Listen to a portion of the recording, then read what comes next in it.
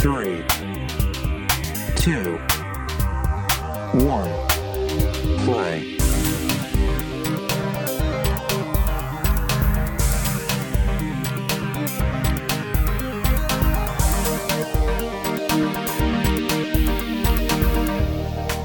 Hey everybody, have you ever been traumatized by old people? In general, just the thought of aging, does that scare you? And are you also kind of obsessed with slasher films? Then do we got a show for you. Cue the VeggieTales theme song. Bum, bum, bum, bum. Oh man. Hi, we're back with another episode of the podcast. Oh yeah, here we are. We're both here. We're both here. We've also been slightly busy since we've seen the Batman. Yes. We there's been a lot that's happened since we've seen the Batman. When did we see the Batman? I mean, it was probably like a month ago. No, I can tell you exactly when we saw the Batman because it's on my app. But yeah, we've been busy, and we meant to. At one point, we talked about recording this in person, like last weekend when I was there. But I think we just forgot or ran out of time. Did I have this on my finger before? Have what on your finger? The engagement ring that you. The engagement ring, as in you and I are engaged to be married. To be married. To be married. The part in The Lion King where Bazu's explaining betrothal and Simba and all are just like, ew, gross. Oh, I like her. She's my friend. Ew, no. Yeah, joke's on them. Yeah. Yeah, we're married. We're engaged to be married. Not yet. We're engaged to be married. Yeah, Shelby's got a rock on her finger. It's really pretty and it's green. I went to California a couple weeks ago with a friend. And I told Dr. Strange that I had my own time stone because we went to Disneyland, obviously. Why else would you go to California? Of course. And at Avengers Campus, and he was like, what? And I showed him the ring, and he was like, wow, engagement ring? He did good. And I was like, right, I think he stole this from the TVA. And he was like, oh, okay, I need to talk to Loki, which I thought was a really cute interaction. That is a cute interaction. I didn't get it on film, and I felt I was just really overwhelmed by that moment because I was with a friend who they're obsessed with Stephen Strange. Like, it's their life goal to meet him in person. And so True. Sterling, if you're listening to this, I was just so happy watching you talk to Stephen Strange that I forgot to record my own interaction, but that's fine.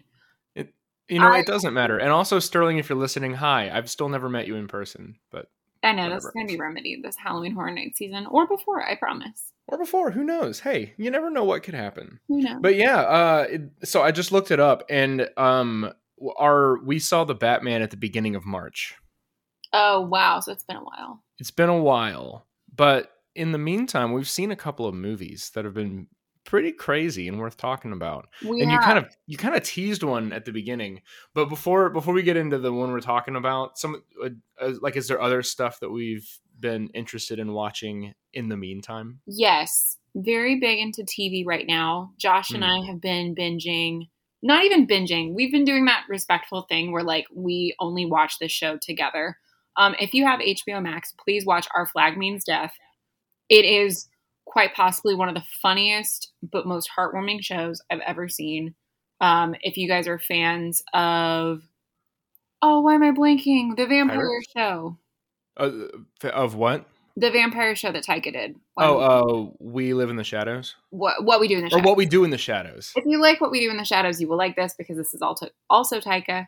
But yeah, Josh and I have been watching this. And then Hamilton came over this past weekend and we got it in our little brains to start watching Peacemaker. Yeah, we binged the whole thing. We binged the entire first season. I'm obsessed. I love it. I can't wait for the second season. Dang it, it was so good. It was so good. And, I've been listening to this morning on my drive into work, I listened to the theme song. It's just so catchy. Did you know when do you think that song came out? My brain, because everything else is like 80s hair metal, my brain wants to say 85. Yeah, but it's 2010. I was going to say, I'm sure it's like the last but decade. They have an album that came out last year. I think they're called like Wim Wham or something like that. Mm-hmm. But they've got an album that came out last year, and it is so good. Yeah, Peacemaker's great. Everything about that show is amazing. And then I made Hamilton watch the first 2 episodes of Moon Knight.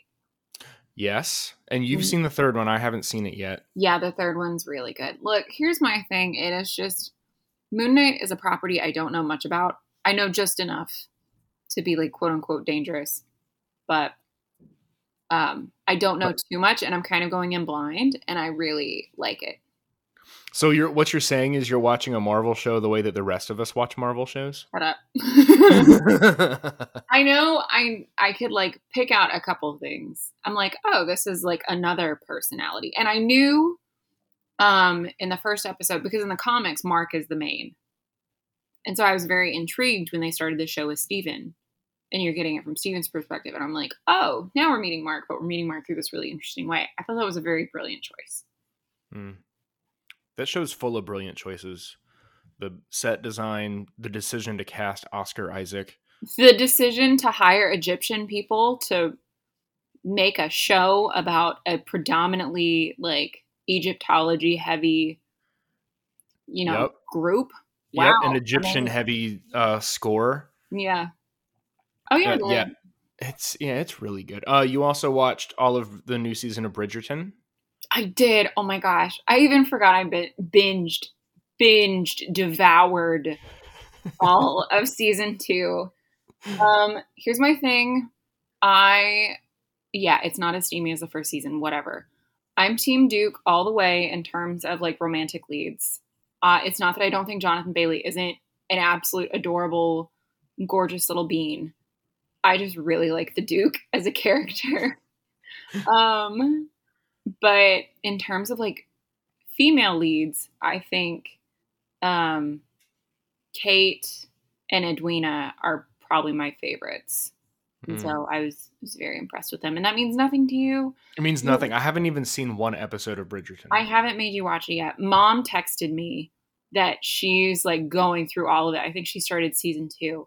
Oh. But she was not prepared. She thought it was like a quote unquote historically accurate period drama, and then so did I until you told me it was a Shonda Rhimes thing, and I was like, oh, so it's just gonna slap is what you're telling me. Mom goes, I thought it was historically accurate until I saw the Queen was black, and then I was like, hold on a second, and I was like, no, Mom. It's not. That's the point. Right.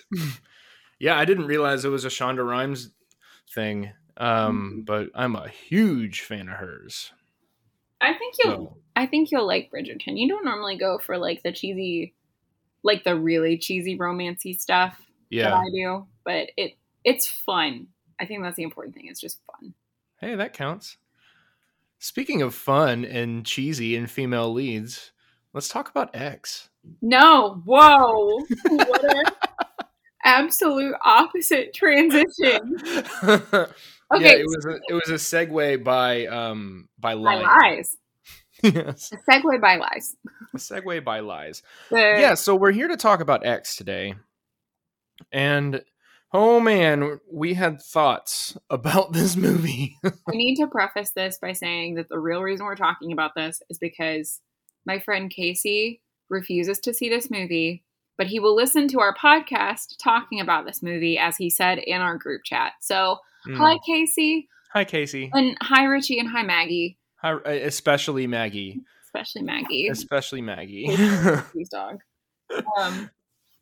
But Casey was like, yeah, I'm not going to see it, but it did look really intriguing, and I just want to kind of hear a summary and like your all's thoughts on it. Casey, I will not make you watch this.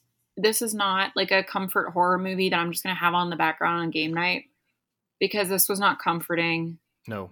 It was good. It was very good. Here's my thing. It was very, very good. But I did not sleep. This wasn't like Hereditary level. Like, I'm not sleeping for a month. I've got the light on next to me. But I struggled to sleep for a good week.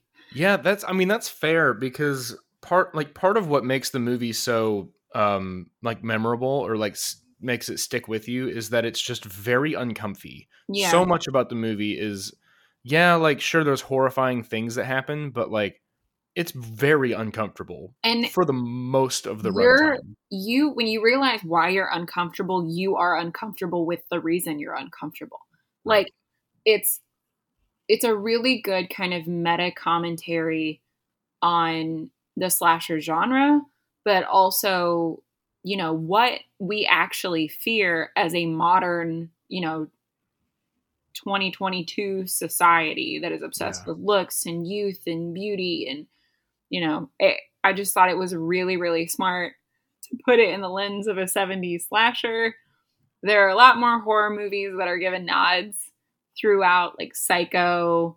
Oh my gosh, why am I blanking? Like, there were some modern horror tropes that were pulled in. Like, it was really well done.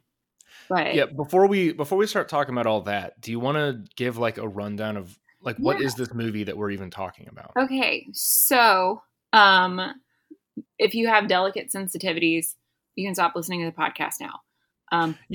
We will be talking about this movie that goes into like, I mean, it's like a core plot of this movie is like adult films, and which is not everyone's cup of tea. Topic of tea, right?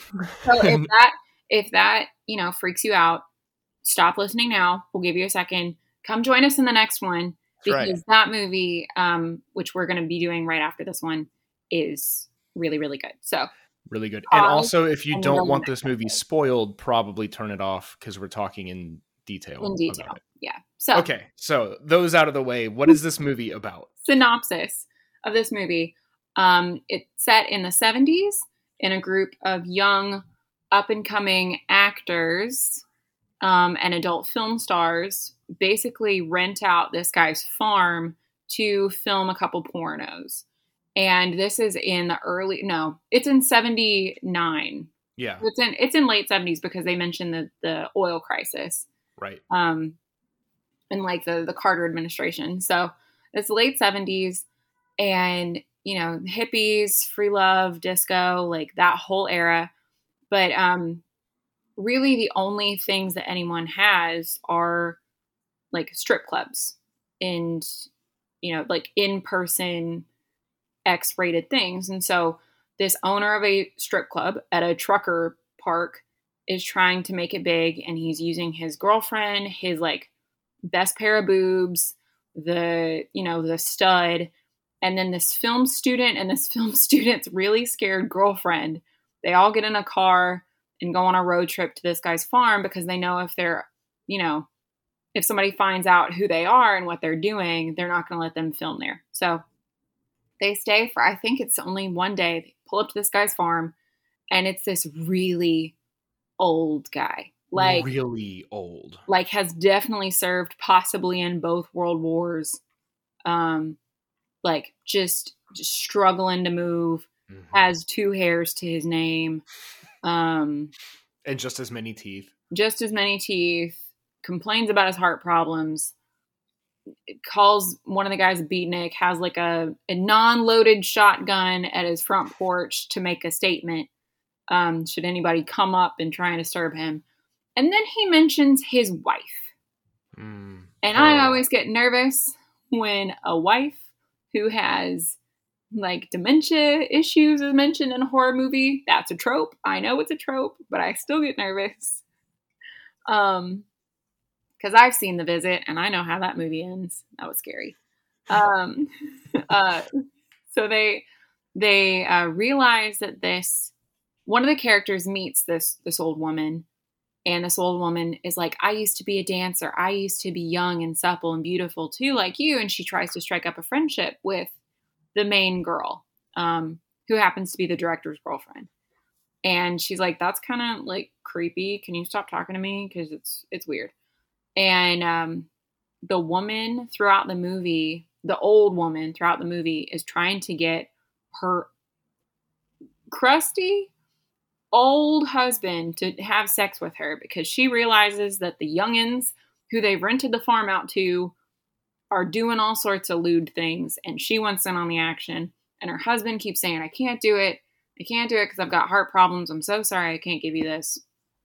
If, if we have sex, I'll die, basically. So when it comes down to, and so she's just like, it's this weird, like, you feel bad for her, but then it's like really creepy at the same time. And so it's one of those instances where throughout the movie, you just like try and sympathize with her, but then you are so creeped out and grossed out by everything.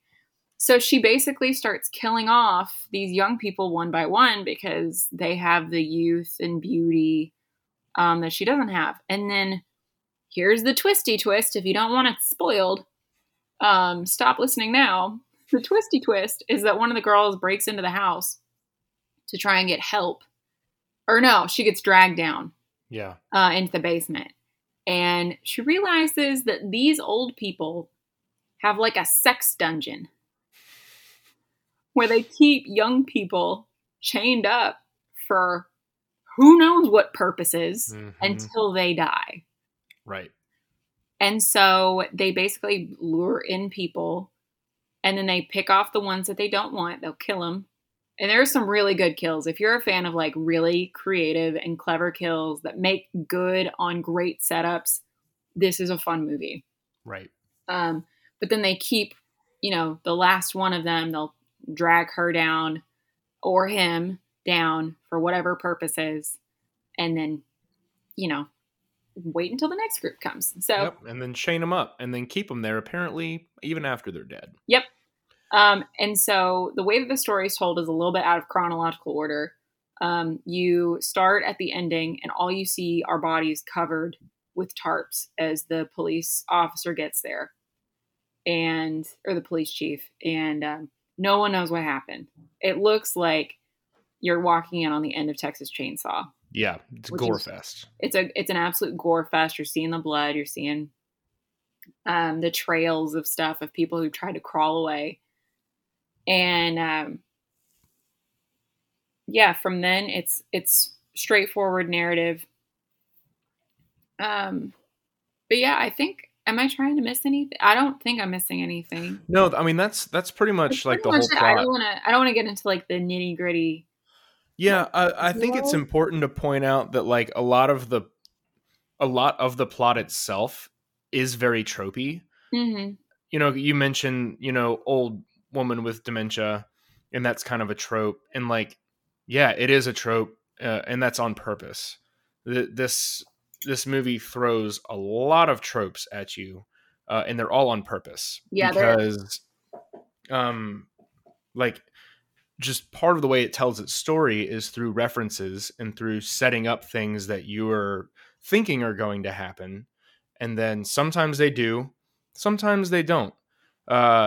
It's kind of like Cabin in the Woods in that way, in that it's really like self-aware horror. But this is not. It's not as funny as Cabin in the Woods is essentially a comedy with horror elements.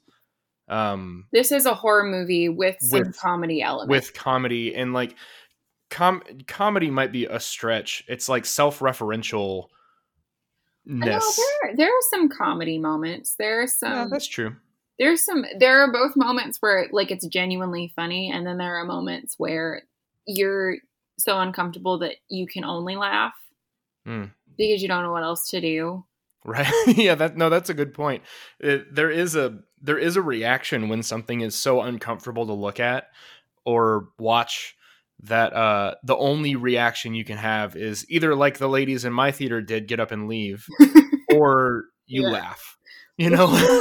Which is what happened in my theater. I saw it with a bunch of people who like were very clearly A24 horror movie fans. And so there were moments of levity where like we all kind of breathed a collective sigh of relief and like laughed at certain things. And then there were certain kills that like there's a particular death that Hamilton and I both talked about as soon as we got back to the like on the phone with each other after we saw this. Because we had a showing like 10 minutes apart on the same day. There was a death by gator. Yes, there was. It's set up really early on as a potential thing that this gator's just chilling. And like living in Florida, this kind of taps into one of my worst fears. And why you don't mess with gators. It's this massive gator just chilling in this old person's backyard. And so there is a very quick gator death. And that was the first thing that Hamilton and I talked about when we got back to the car. We were like, that gator death was wild. And that was one that, like, in my theater, some dude in the back just went, oh shit, like under his breath, because like we're all watching this in Florida where gators are like, to us, we were like, oh no. That's really scary. Yeah, well, you see the gator like 10 minutes into the movie. Mm-hmm. And so one thing that this movie does really well is, like you said, setups and payoffs. And so pretty much everything you see, the script is so tight, and we'll get into all of that stuff in a second, but it's so tight that like everything you're watching has a purpose. Yeah. And if there is a setup, there will be a payoff. And if there is a payoff somewhere down the line, it's already been set up somewhere. And it's also not necessarily set up with the same character that's going to experience the payoff. No. The gator is not set up with the same character that gets the payoff. But there are moments of dialogue from those characters that do indicate their fates, which is really interesting to me. Mm-hmm. I will say the ending. So one of the most iconic endings in slasher films and horror movies in general is that ending of Texas Chainsaw, where the final girl is in the bed of the truck and the guys are driving. She's hitched a ride and she just starts like maniacally laughing. Mm-hmm. And what I loved about this, it also kind of felt like this additional meta commentary, is that your final girl is driving the truck, mm-hmm. and she's maniacally laughing. Right. And I was just like, what a great, tie-in, parallel, but also update. Like, mm-hmm. I loved it. It was so well done. Yeah, there is that, again, that's the final girl trope, right? Mm-hmm. But this feels less like, oh, yep, she's just the girl who survived to the end. And this one, I think, ties in really well with one of the themes of what the movie is talking about, which is female autonomy. Mm-hmm. And so like this one feels a whole lot more like, nope, this is her choosing her path. Well, and what I love too is that it's a recurring theme for this character. Yeah. Because she says really early on, what does she say to herself in the mirror? She's like, you're a star. Yeah. She like snorts a line of cocaine. Or no, she says, you're a goddamn sex symbol or something like that. Oh, sex symbol. Yeah, something like that. Sex symbol. And then she gets in the truck and they go. But that's like a recurring thing, is that like she manifests for herself. I mean, it really is manifesting. It's wild. But she's just like, I deserve the best. I deserve to be like big and deserve to be seen in households across the country. The other girl who's the actual star. Yeah, the quote unquote actual star is your standard blonde bombshell. It's played by Brittany Snow, who's no stranger to being a scream queen and horror. She's just a really good actress that people, and hopefully will be in the future, because she killed it. I know. I get really sad when people sleep on her, because she's been in, like, the scripts that she's done haven't been great, but she's a really good horror actress. I mean, shout out to Hairspray. She did a great job in Hairspray too. But she kind of just like goes about it. She knows she's pretty. She knows that she's like the money maker. And then the final girl is played by Mia Goth, who, if you guys haven't seen Emma, she was in that adaptation as Harriet. She is a model by trade, so she has a very unique look that isn't like commercially acceptable or like traditional. She dated Shia LaBeouf for a little bit. I don't think she still is. I don't remember who she's dating now. But like, she's a quirky person with a very quirky look. But she's the one who manifests for herself that like she deserves better, that she shouldn't settle for less. It's just weird how she winds up succeeding because of that kind of manifestation. Yeah, and part of her, like kind of part of her arc, and with it's fast, it's interesting watching these movies where the characters have like really well-defined arcs, because you're not used to seeing that in like what could be a campy slasher movie. Like this one is selling you on like sex and violence. Those are the things that you're like, that's what I'm going to get in the movie. But what you come out like sort of thinking about isn't so much that, but it's these other things that they've been developing through their, whether it's like this film crew, that you have the like sort of stereotypical auteur filmmaker who's like, there's no reason we can't make dirty movies beautiful. Yeah, which I really did love that line. His whole thing is trying to like derive beauty from this thing that's like sort of dirty.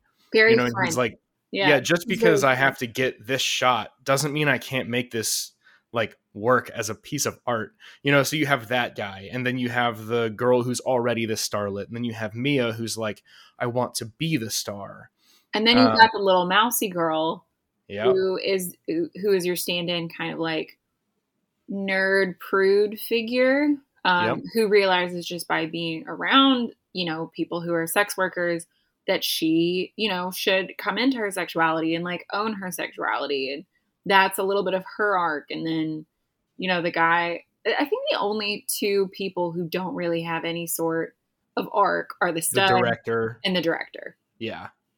They kind of, and they're your goalposts pretty much. Yeah, but they're kind of like the comic relief anyway. They are too. Yeah, they do. And they do that they're like the source of all the visual gags. Mm-hmm. And Kid Cudi is plays the boyfriend of like the star lady, and part of the humor is just like, oh, we're watching Kid Cudi right now. What's going on? Was wild. I know. Yeah, it is wild. Let's talk about. There was something. Yeah. Okay. So this is performance. We're going to talk about like in individual performances for a second, and particularly you've already talked about her, Mia Goth, because Mia plays two people in this movie, which I suspected but didn't know for sure until the credits rolled. So Mia not only plays the young one, she also plays the old lady, which was wild. And I mean, like, such a smart connection, because you're making this thematic tie-in of the old woman looking at her, seeing herself, and then Mia, I forget. Can you look up what her actual character name is? Because I keep calling her Mia, and I feel like this. Oh, Maxine. Maxine. So Maxine, like, doesn't want to relate to Pearl, who's the old lady. Of course, it's Pearl. And she's so terrified of becoming her. And so I think that's like the smartest casting decision I've seen in a very, very, very long time. It's like when Tilda Swinton is like like in Suspiria, where Tilda Swinton was like 3 different characters. And you had no idea. Some of them are boys, some of them are girls. Yeah, that old dude. This was one of those casting decisions that like was so seamlessly done. I had no idea, because I left that movie being like, wow, I wonder who the old lady is. Like, she does such a great job. And then the credits rolled and I was like, that was also Mia. Oh my gosh. And it's a beautiful moment for one of the central themes of the movie, which is not sex and violence, but it's has my time passed me by. Yeah. And do I have anything left? Is like everything that I was here to do over, and now I'm just waiting to die. That's like the part of the central conflict of this old couple. You've got Pearl, the old lady, and she is feeling totally unfulfilled. She's bored out of her mind.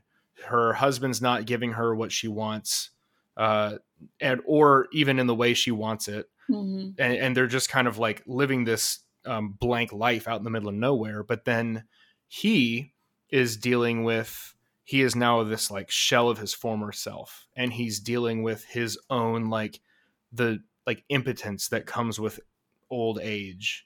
and tying that into like the way that he perceives himself, the things that he thinks that he deserves from life, from strangers, from his wife, from whatever. And you have like a really complex discussion of what it means to age, and especially what it means to age in a society that prizes youth and virility and productivity. Mm-hmm.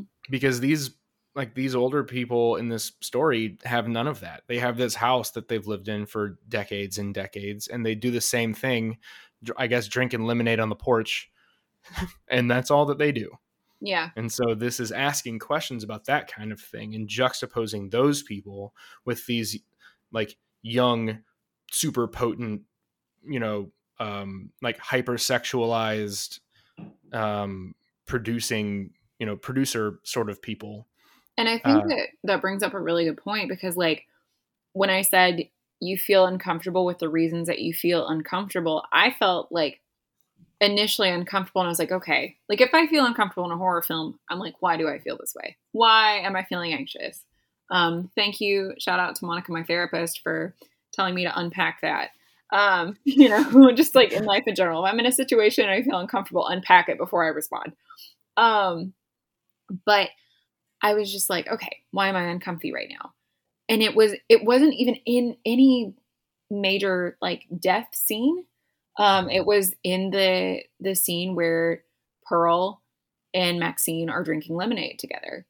And I was like, why am I so creeped out by this? And it's a fear of aging. And then I became uncomfortable. I was like, do I have a fear? Like, do I have a fear of aging? Like, of course you do. Every human does. Yeah. People can say until they're red in the face that they don't fear getting old. They don't fear gray hair, but like everyone fears aging because of what comes after you age up to a certain point, And, that was just wild. And then I will say there are multiple sex scenes. But there's one sex scene in particular that also kind of forces you to be uncomfortable and then realize why you're uncomfortable. And then you question why you're uncomfortable compared to the previous sex scenes. And Pearl and her husband do consummate. It is on screen. Maxine is stuck under the bed the entire time this happens. And she's trying to crawl out while they're getting it on the bed. Remember, they're like 90 years old. They're like 90, and he said he's got heart problems the whole time. So the whole time I'm watching this, I'm expecting like a Downton Abbey moment where somebody has a heart attack and like dies, while they're having sex. And that it doesn't happen. Spoilers, that's not how it happens. But I was just like, why do I feel uncomfy right now? And I'm like, hold on a second. It's because Hollywood has only trained us to see like young people having sex. Like that's the only sex scenes that you ever see are with people up to the age of like, I don't know, how old is Brad Pitt? I'm trying to think of like the oldest person that somebody would like put into a sex scene in like a major motion picture. Yeah, he's probably cheating because he looks better than most 30-year-olds. Brad Pitt's so pretty. Anyway, but you have that's to a good point with that. Yeah, and so you're like, even that scene is like it's kind of a pure thing. Yeah, they just got done killing people and stuff, and that's but setting that aside, it's this like it's a cathartic moment for their characters because like now she's going to get something that she wanted, her husband's affection and attention, and he's going to get something that he wanted the whole time. He's going to get to like give that to his wife in a way that makes him not feel like empty inside. And it's like kind of a beautiful moment for them as characters, but it's such a not quote unquote beautiful moment for us watching it. 'Cause we're like, oh my gosh, please stop, make this stop. And it's compounded with the fact that Maxine's under the bed. And we are Maxine under the bed in this. Yeah, we are Maxine under the bed. We are being forced to experience this. Yeah. And we want to crawl out of there on our stomachs just as much as she does. She winds up doing. But she is also like us in that she's having to confront this inevitability of this is what you become. You become somebody that you don't want to be, and you're not able to do the things you want to do. and you're going to like have all of this to look forward to. And she's doing it kind of literally and like a meta sort of literal way, in that like she is playing Pearl, the person who is on the bed above her. Yeah. It's a beautiful decision by Ty. Oh, we haven't even said this is made by Ti West. Oh yeah, it's Ti West.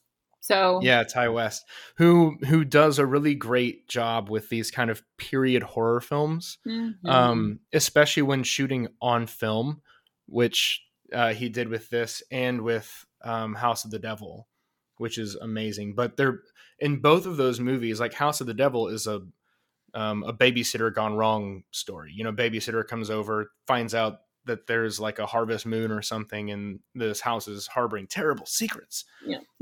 You know, like the most tropey 80s kitschy horror movie you can do. But Ty does a good job of like, he's going to be like, yep, we're doing that trope. You already know the things of what you're going to expect. Now I'm going to like use those things that you're expecting and bring something out of it that's a little deeper than maybe you thought you would walk away from. I love when you can tell that horror directors love the genre that they're in, and it's not like a, you know, it's not a cash grab. It's not like I think I can do better than all of the greats that came before me, and then it just like falls in their face. I love when people have respect for the genre, but then they try something new and it works out really well. Like it makes me really happy. He's one of those directors who just knows what he's doing.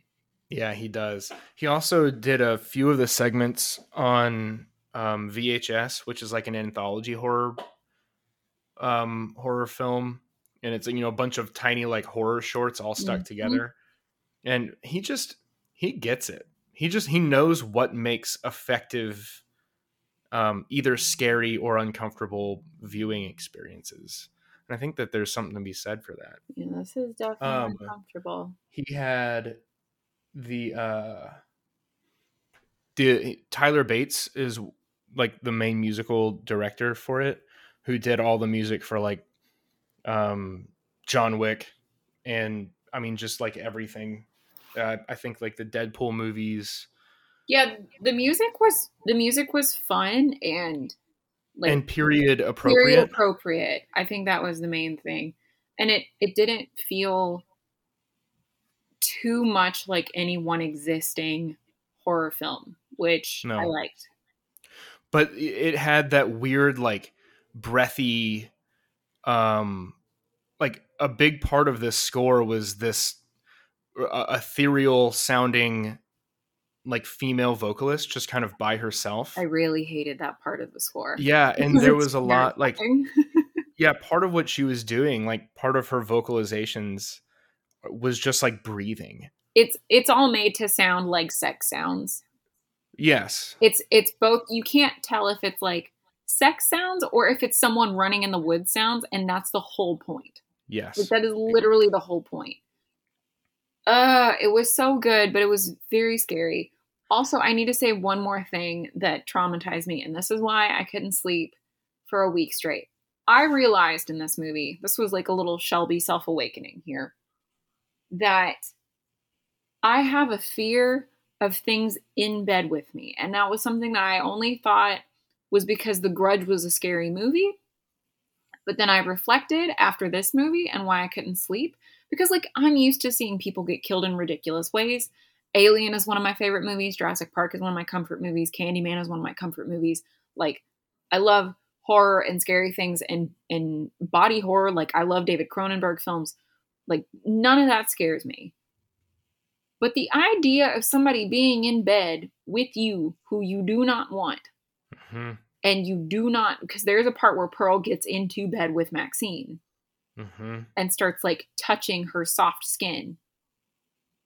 And Maxine thinks it's her boyfriend, who I think is dead by this point. Oh, yeah, he is. Yeah, he got impaled with a pitchfork to the eyes, which was a great death. It was a great death. Because he was like looking through like a peephole, and then you just see the light suddenly, and then you see the pitchfork. It was great.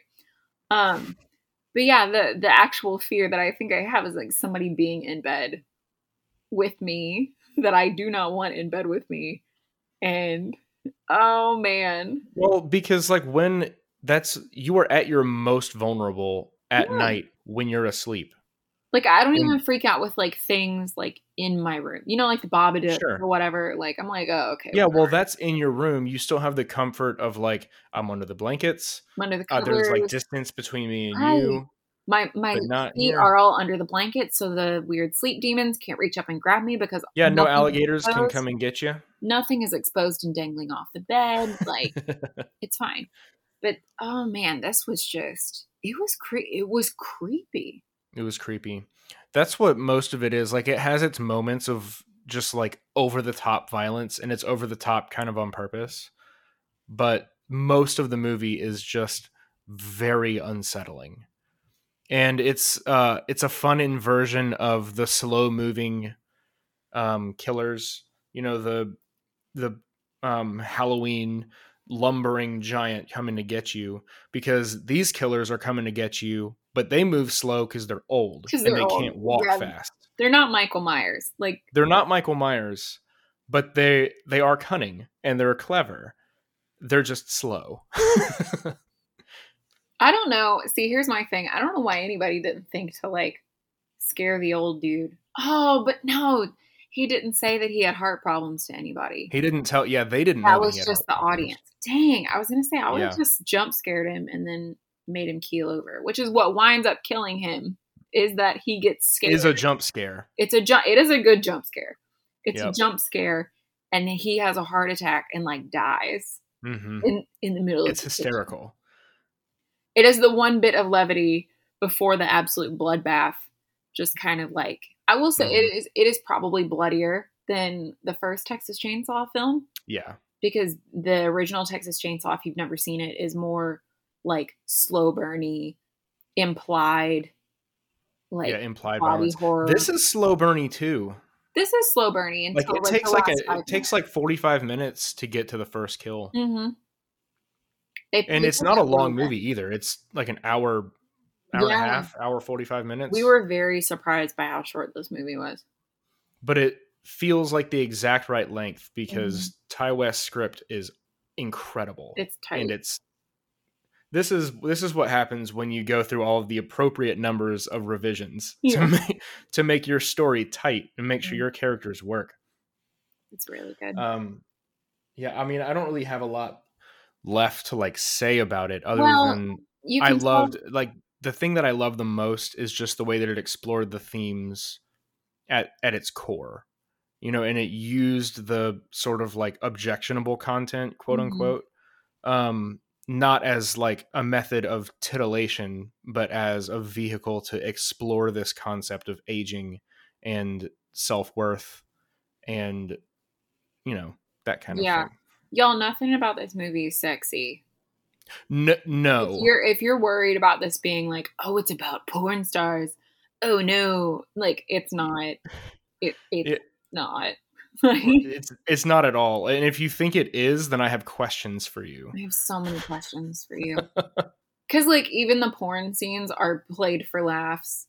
Like very much so played for laughs. Like the whole premise of the porno is Kid Cudi's character shows up on a farm and he needs the farmer's daughters. It's the farmer's daughters, plural.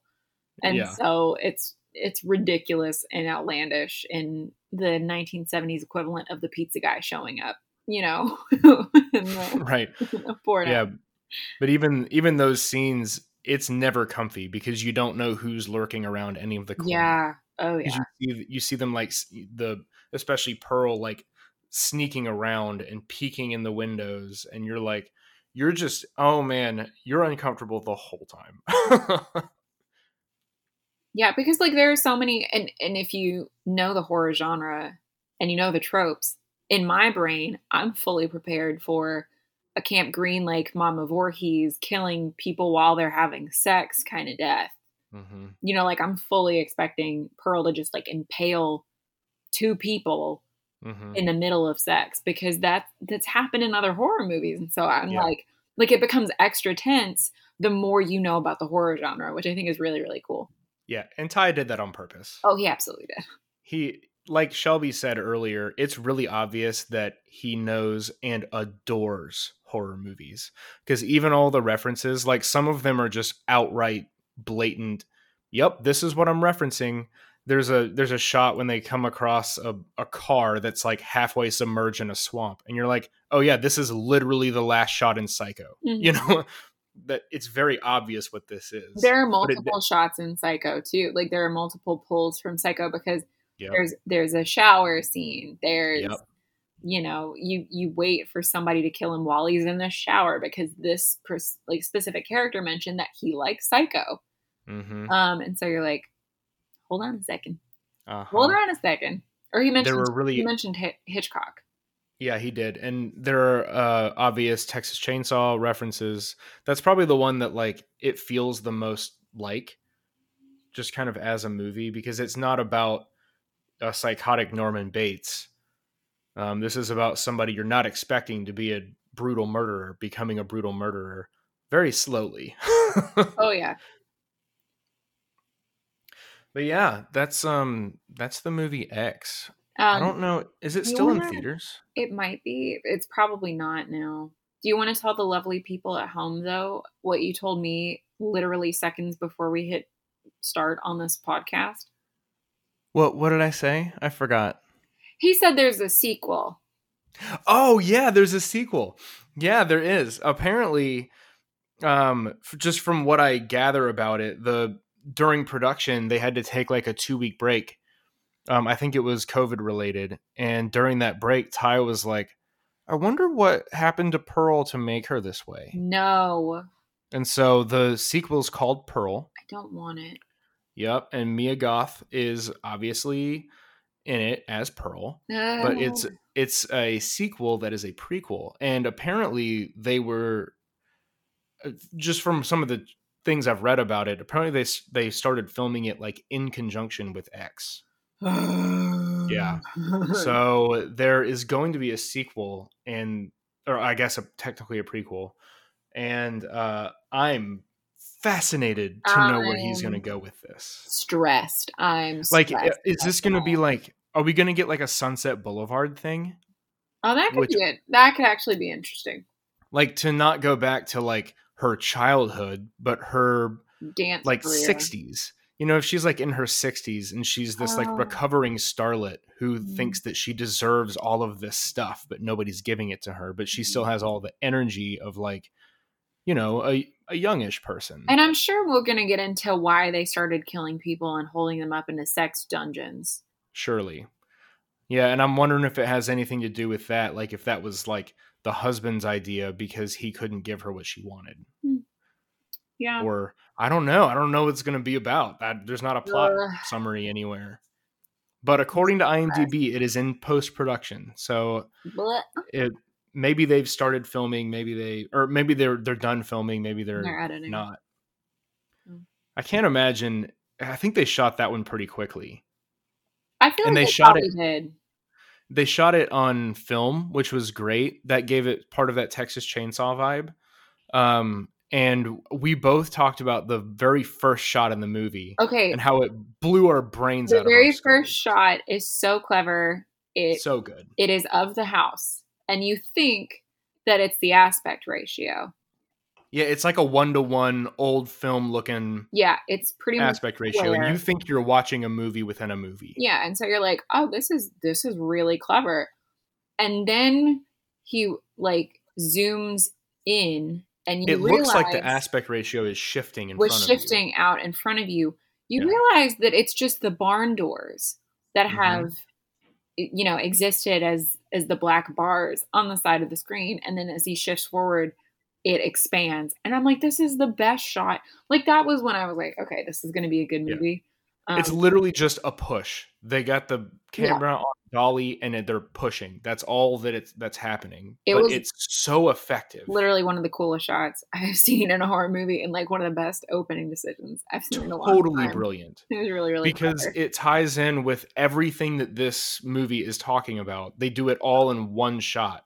It starts out looking like a 1-to-1 old timey film looking thing, and that references this movie that these kids are going to make. And then you're going in towards this house, which is where all this stuff is taking place. And you're going out of the barn, which is where these people are trying to escape from. And it's like the whole movie is summed up in this one shot. It was probably Elliot Roquette, the cinematographer, who he probably came up with that. The way that he lit everything in this movie, because a lot of it takes place at night, but nothing is overly dark. Like you can see everything, you know. The shadow play was really clever too. And the like the overhead of Maxine swimming away from the alligator, but she doesn't know that she's swimming away from an alligator. And there's just that. It's a beautiful movie to look at, except for the parts that are disgusting to look at. Even those from like VFX, like good job to the effects team. The prosthetics team killed it. Give them a raise. Well, they're not getting paid enough money. So I think the one of oh my gosh, isn't that actress's name Jenna, the young one? Yeah, Jenna Ortega. Yeah, Jenna Ortega from Scream, who plays little sister in Scream, is the young girl. She doesn't make it out of the movie, sorry, but her death is the one that is the jump scare at the end. She gets her face basically shotgunned, and so there's like a gurgle. I'm pretty sure that is all practical because she had to do that. Yeah, I think it is too. It was so well done. I don't know that there were many shots that weren't practical. Yeah, it was just so well done. Yeah, it's the old school, just bring in a lot of buckets of blood and we're going to splatter this everywhere. There was so much blood. Oh, man. Yeah, and so many great prosthetics. Yeah. But that's all I have to say about this, because I know we got another one to talk about. I'm really excited. We do. But yeah, I think that's all I got too. It's if you're into this kind of movie, definitely watch it. I don't know that I want to watch it again yet. But I'm glad that I saw it the first time. See. You know, it's one of those. Yeah. Any final thoughts? No final thoughts. No thoughts, just vibes. Oh, speaking of, Casey, I hope you enjoyed this episode. Yes, Casey, thanks for sticking with us. And everybody else. All right. All 7 of you. We'll catch y'all next time. We'll see you on the next one. Bye. Bye. Play.